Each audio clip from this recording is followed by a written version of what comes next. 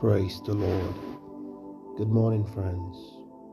Welcome to another beautiful day today, and welcome to the Voice of Possibilities platform. I want to appreciate God's privilege and indeed the opportunity to share in fellowship with you. Today's choice word from the Lord comes to us from Daniel chapter 9 and verse 2. I'll be reading from the Amplified Translation. In the first year of his reign, I, Daniel, understood from the books the number of years which, according to the word of the Lord to Jeremiah the prophet, must pass by before the dissolution which has been pronounced on Jerusalem should end, and it was 70 years. Praise God. Now you begin to ask yourself, why is it the Lord has told us this week that most time we arise and take a positive stance? I believe the Lord wants to address very serious, foundational issues in our lives this week. Unlike Daniel that we read this morning, he had come to a point that he understood by the books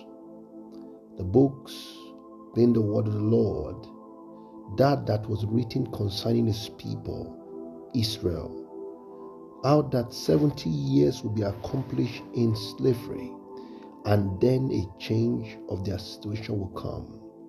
But up until then, there was no change. The verse that follows that tells us that immediately he understood, he went into fasting, into prayers, with much supplication unto God to correct that anomaly and bring about the end of slavery for his people. Friends, the Lord this week wants you, like Daniel, to come to that same level of understanding through a deep introspective look into your life, your family, and the situation around you, even your society, and to arise to correct it whichever means possible that is legal and legitimate. Even if it means taking it to God as a burden in your spirit and crying out to God like Daniel did and say, Father, arise for a change. You see, friends, every time you see certain things in society, for instance, that makes you weep, you must understand that God is laying a burden in your heart, and God is saying, this thing can be corrected. Others may have laughed it off. Others may have talked it away. But you don't do that.